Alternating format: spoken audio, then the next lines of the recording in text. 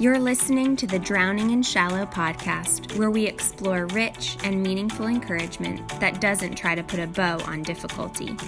I'm Janelle, a wife, mom, business owner, lover of hospitality, and fellow needer of encouragement. This is a safe place to engage one another in honestly identifying our emotions, naming our troubles, and finding hope that lasts, even when our circumstances don't change. Stop drowning in the shallow platitudes of life. It's time to jump in, grab a life raft, and learn to float in deep waters. Subscribe to my email encouragements at encouragedwithjanelle.com. If you're tired of messages about positive thinking or self-empowerment that ignore or suppress life's true difficulties or our authentic, limited humanity, you're in just the right place. I'm so glad to have you here. But it's so long to wait. This honest, unpolished exclamation can often be heard in our home by our excitable, expressive 4-year-old daughter. My heart resonates with her heart-wrenching outcry, often accompanied by a dash of misery.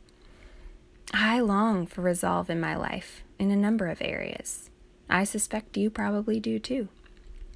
Conceivably, our lists might include eagerness for quarantine to be over, to hug a friend, or for secure news about our job. Perhaps the ache of an empty womb or the sting of a lonely bed. Maybe we've been wrongly judged and misunderstood, and our flesh crawls with eagerness for light to be shown in the dark places. Or it could be that the darkness of depression just will not lift right now. Whatever our particulars, Psalm 57, 1-2 gives us hope.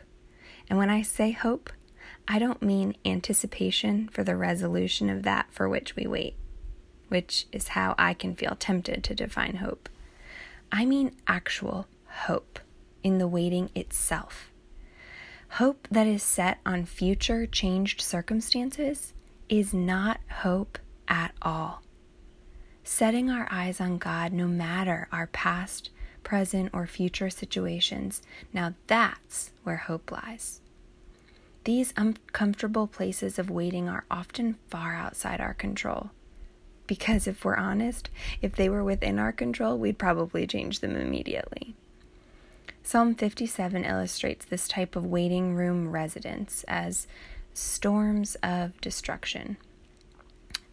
In the shadow of your wings, I will take refuge till the storms of destruction pass by. I cry out to God Most High, to God who fulfills His purpose for me. These storms of destruction are ongoing and have yet to pass. Storms that have caused great damage and are still destroying, tearing down what we love and hold dear to us, good treasures taken away, godly desires withheld. In the face of life's dismantling, David isn't fighting against the storm or even working hard to make sure it doesn't destroy any more than it already has. He's not trying to prevent more damage while the tempest rages. He accepts that the storms are destroying and instead seeks shelter. Here, we're also invited to take ourselves to the available refuge, the shadow of the wing of our God. It is under His wing that we can make a waiting room a home until the storms of destruction pass by. As we wait, we are welcomed to cry out to our Most High, Sovereign God, who is Lord over these storms. His strength is bigger and mightier. Not only is He powerful, but He is, yes, even now as we wait, fulfilling His purposes for us. What are His purposes? Two jump to my mind immediately. The first is that we would be one with Christ as He is one with the Father. The second is that we would be conformed to the image of Jesus. This is all about my heart with His. Goodness and mercy will follow me all the days of my life. That's a promise, and perhaps a purpose too. So this God, who is mightier than the storm, offers me shelter as I wait and watch the destruction all around me. And I can trust him because he will use even this destruction to fulfill his loving and good purposes for my heart and soul. He has and is and will draw me closer to himself, making me more like the man of sorrows as I wait and watch the storms of destruction. As the next verse tells us, God will send out his steadfast love and his faithfulness.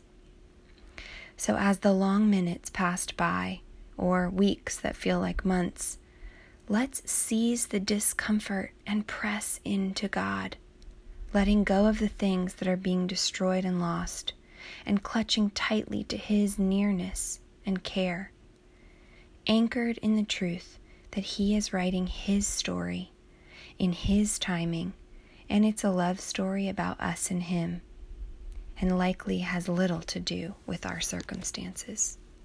Thanks so much for joining us today on Drowning in Shallow. Go ahead and click that subscribe button so you don't miss an encouragement.